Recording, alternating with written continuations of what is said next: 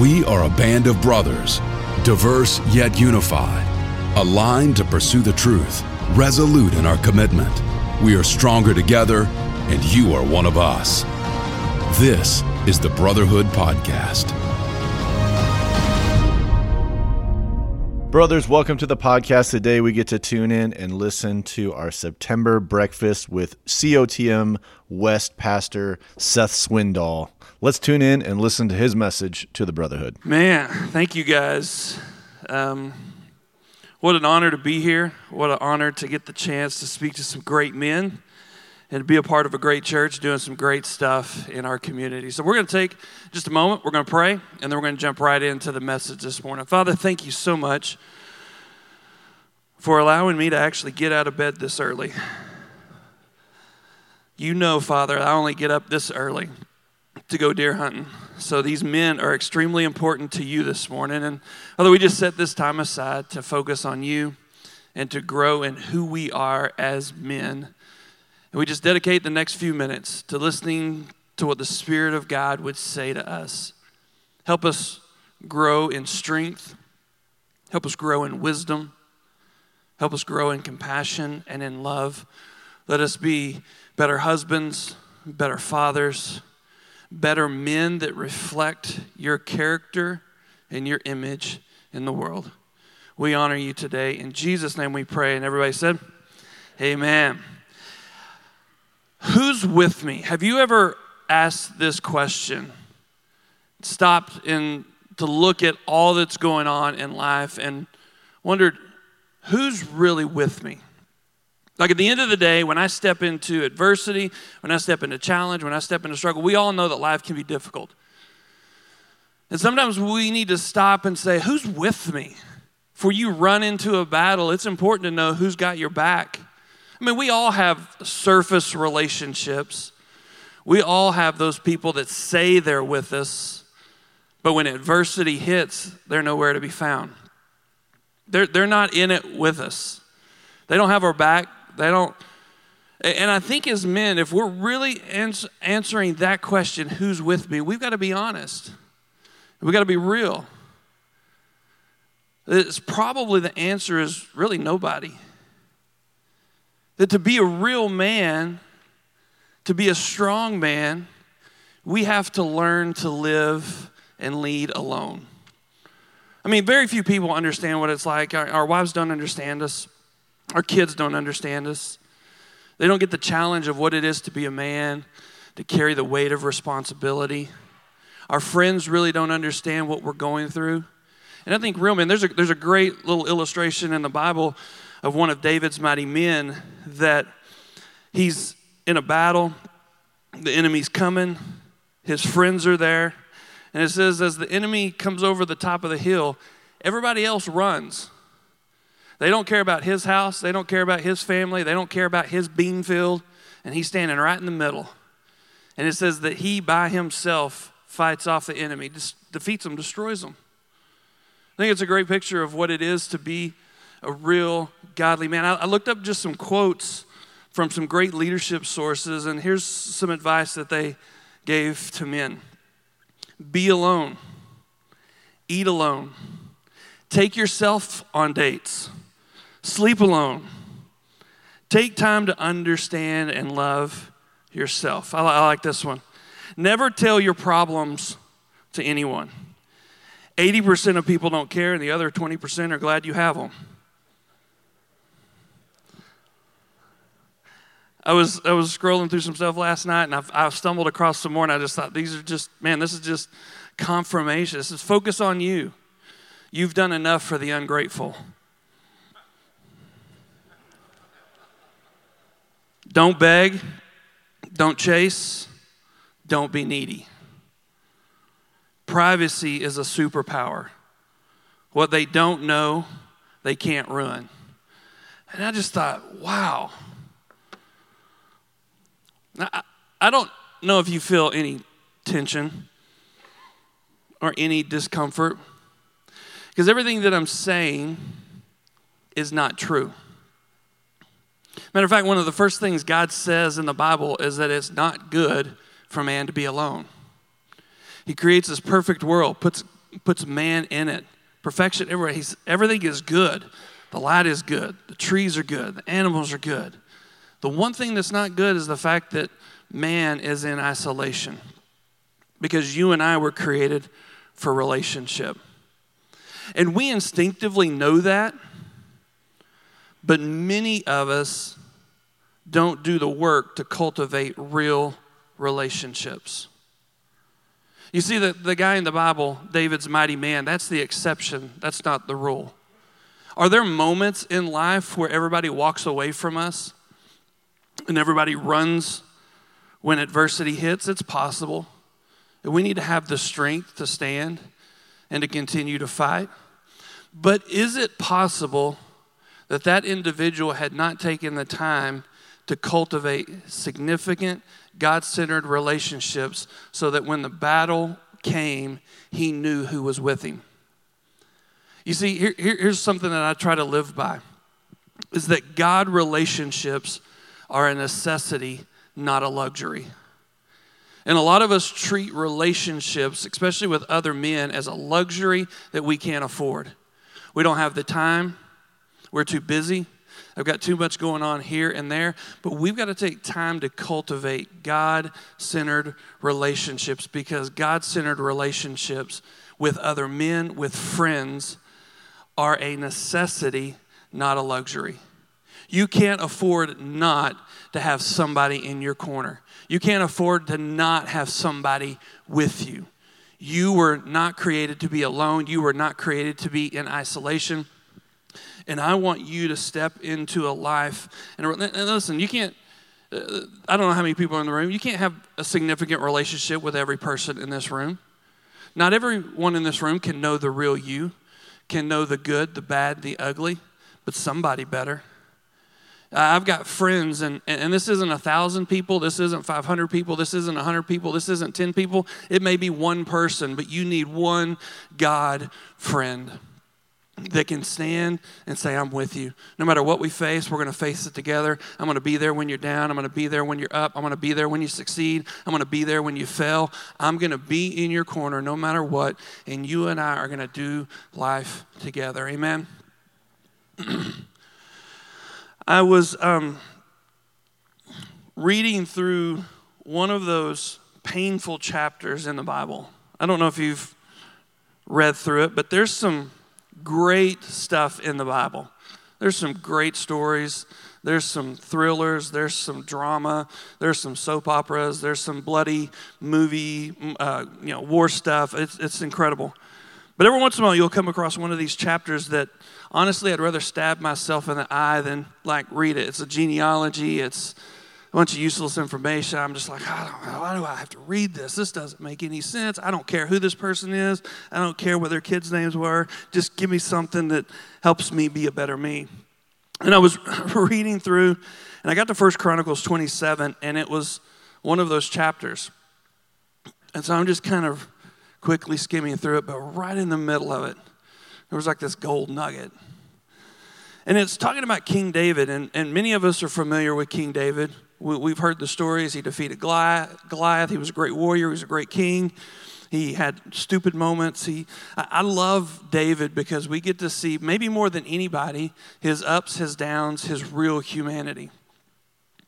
And as you read Chronicles 27, it's talking about as David is a king, he's at the height of his power. It's listing all of the people in his administration. It's going through the different military leaders.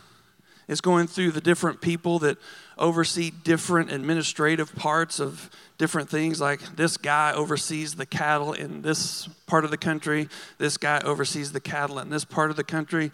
This guy oversees wine, cheese, and crackers at this part. It's just a long list of stuff that I really don't care about. And this military leader and this one, and this guy was a teacher, and this guy was important, and all of the most important people. And it gets down to verse 33, and right in the middle of this, military leader, administrator, governor, just all of these, the who's who of David's kingdom, it says this, it says, Hushai the Archite was the king's friend. And when I read that, it just literally arrested me. Go back and read 1 Chronicles 27 and just get to that part. It says this guy was the king's friend, and David, more than anyone, understood the power and the necessity of having a friend in your life that's not impressed that you're the king.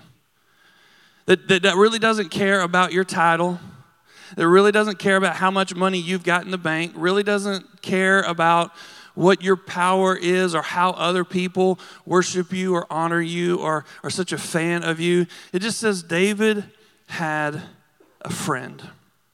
Hushai the Archite was the king's friend. David could look back not just in his head and knowledge-wise, but experientially, he knew the power of having God-centered friendships because it was a God-centered relationship when he was 14, 15, 16 years old that a person led by God stepped into his life and said, I can see potential on the inside of you that your dad can't see, that your brothers can't see, that David, probably you struggle at times to see.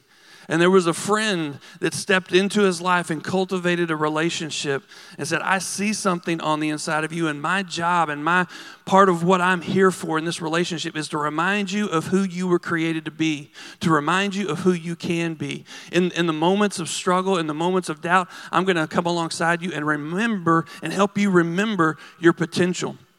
That you can be a better husband, that you can be a better father, that God will work in you. It doesn't matter your past, it doesn't matter your failures. I'm going to remind you, David, of who you can be. And Samuel stepped into David's life and was a source of potential. And then I love reading about David and Jonathan. It says that they were closer than brothers. They had a significant relationship. And they loved each other. They had a covenant with each other. They were for each other. And the thing about Jonathan is that he could see danger in David's life that sometimes David struggled to see.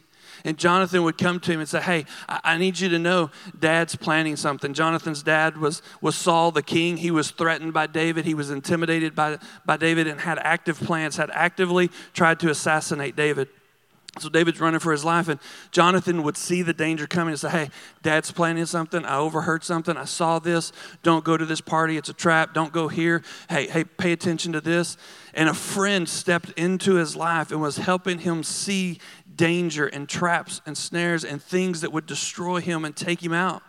And it was a friend that stepped in and helped him see what he couldn't see. There was a guy named Joab, and if you've read much about Joab, it amazes me the relationship that these two guys had. Joab was a little fiery sucker. He was confrontational. He was a military leader, but he and the king had this significant relationship where Joab could walk into the king's most intimate place and say some things that nobody else could say. There was one point where David's son, the king, his son had overthrown him, had pushed him out, Absalom. He's trying to assassinate his father. Joab gets the military together and goes and fights Absalom. And David says, the one thing is don't kill my son. Don't defeat him, put him in whatever, but just don't kill him. You know what Joab does? He catches Absalom caught up in a tree and just stabs him, kills him, takes him out.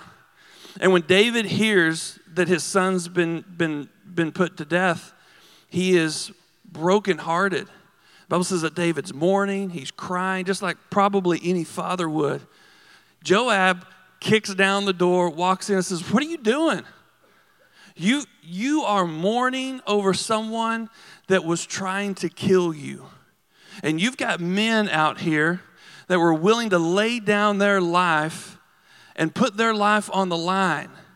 It was possible that they didn't come home to see their wives tonight. It was possible that they didn't come home to see they put their life on the line. And you are mourning over your enemies and you're taking your friends for granted. He said, you need to get up, pull yourself together, and you need to go out there and you need to express some gratitude to the men that were willing to put their life on the line. And Joab had this relationship where he could confront the king over his wrong perspectives. You're looking at this all wrong. You're seeing this from I get that you're a dad, but you need to stop and pull yourself together. And they had cultivated that relationship where Joab could say something to David that nobody else could say. There was a guy named Nathan who stepped into David's life and said, David, what you've done is sin. You've taken another man's wife. You've put your friend to death, and it's sin. And they'd cultivated the relationship where Nathan could step in. These are some of the significant things that David understood. If it wasn't for Samuel, if it wasn't for Jonathan, if it wasn't for Joab, if it wasn't for Nathan, I wouldn't be the man that I am today. I wouldn't be in the position that I'm in today. I wouldn't be the husband that I am today. I wouldn't be the father. I need some men that'll come around me and have permission to say the things to me that no one else can say. Come on. If one claps, we all clap.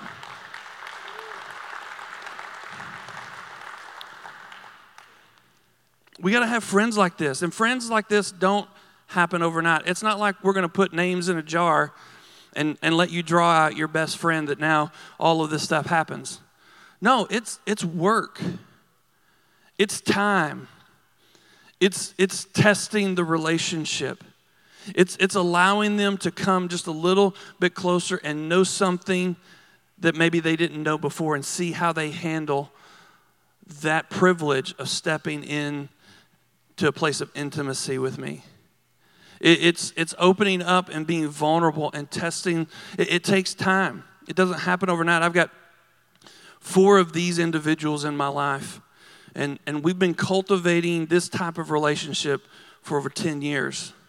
It takes time. It takes time to trust someone. It takes time to let somebody in. It takes time to be the kind of friend that they know you can be trusted, that you can hear the stuff about them that nobody knows, and it's a safe place. I just wrote down some things as we're talking about friends, that we all need a God-centered friend, and just some things that you need to think about. Because God friends are a necessity, not a luxury. You need God friends who are not intimidated by you, who are not impressed by you. Maybe in your world, you walk into a room and everybody is a little bit intimidated because now you're in there, and it feels good. It makes us feel like maybe a stronger, more respected man. But you need someone that's not intimidated by you, that can look you in the eyes and say the things to you nobody else can say. David continually kept people around him that weren't impressed with him, that could be honest with him, because there were so many other people that needed his position, needed his power, needed his influence, needed to be in the good graces of the king. Their promotion depended on it. Their paycheck depended on it. And they needed David to respect them, and so they would do whatever. They would say whatever. But David knew, if I'm going to be the man God's created me to be, I need a man in my life that's not intimidated by me, isn't impressed by me, and can look me in the eyes and say the difficult things. And I'm trying to continually keep people in my life that aren't impressed with me, aren't intimidated by me. The second thing is you need a God friend who doesn't need anything from you. Their success is not tied to your success. Their paycheck's not tied to yours. They don't need anything from you. I've seen so many people, I call them relational parasites. They cling to this person and they suck them dry. And as soon as that person stops meeting this person's needs, they detach and they find some other sucker that they can suck the life out of them. And they attach to them. They're like a freaking tick. And it's, okay, you guys aren't from the country. And they just suck the life out of you. They're needy people. They need you to stroke them. We got to have people that don't need anything from us, that can just step into our world and just be our friend and just love us. We need God friends that will give you permission to be a flawed human. I think one of the things in relationships is we're continually trying to pretend we're better than we actually are. We don't have the real opportunity to be 100% real and honest, because there's an expectation that you have of me that I've got to live up to. And I'm afraid if I don't live up to that expectation, I'm going to disappoint you, It's going to damage our relationship.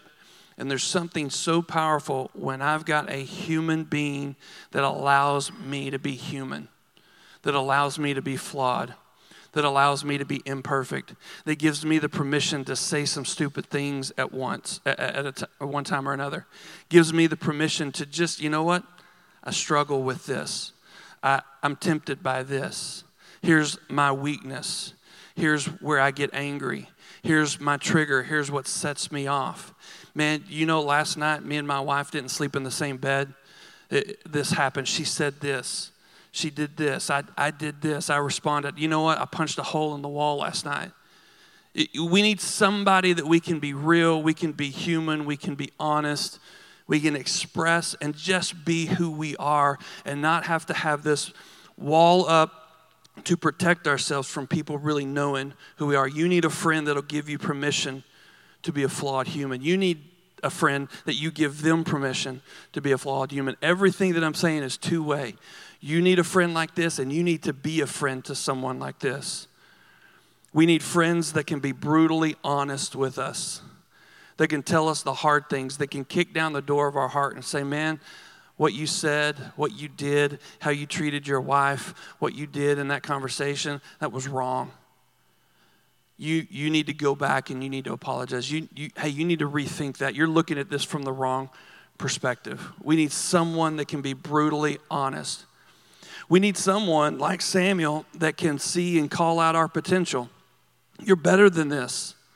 You're more than this. God created you for something significant. You're stronger than this. You're better than this.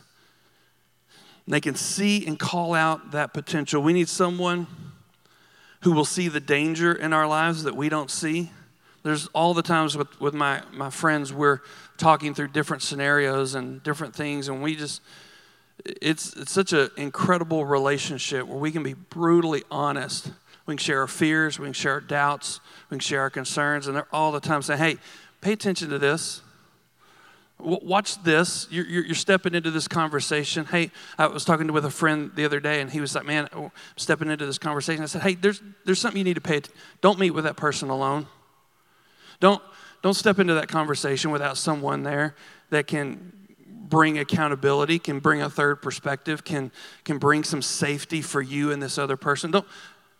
I saw something he couldn't see, and I had the freedom and the relationships. Hey, just a heads up, you need people in your life that can do that, that can see things sometimes you can't see, because as men, as humans, we have blind spots and we can't see everything. We need someone that'll help confront the wrong perspectives in our life. We need someone that'll help confront the sin in our life. God friends are a necessity, not a luxury. If you've got a friend like this, you need to value it. You need to text them today and say, man, thank you for being my friend. Thank you for letting me be human. Thank you for letting me be flawed. Thank you for letting me be real. Thank you for being a safe place where I can bring my concerns, where I can bring my doubts, where I can bring my sin. Thank you for standing with me. Thank you for being with me when life's good, and for celebrating me when there's success. And thank you for being with me when there's failure and I'm struggling and I don't know where I'm going to go. Thank you for being there to pull me out of the pit. Thank you for standing with me. Thank you for being a faithful God friend. If you have that, you need to cherish that. You need to maintain that. You need to cultivate that. You need to strengthen that. If you don't have that, you need to build that. You need to take the time and say, God, would you bring this kind of friend into my life? Again, it's not going to be 100 people. It's not going to be 10 people. It may not be 5 people.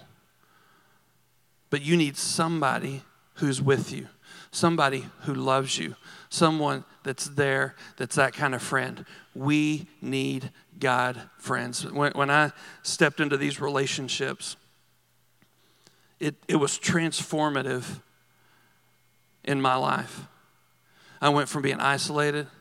I went from being a person that thought nobody understands me.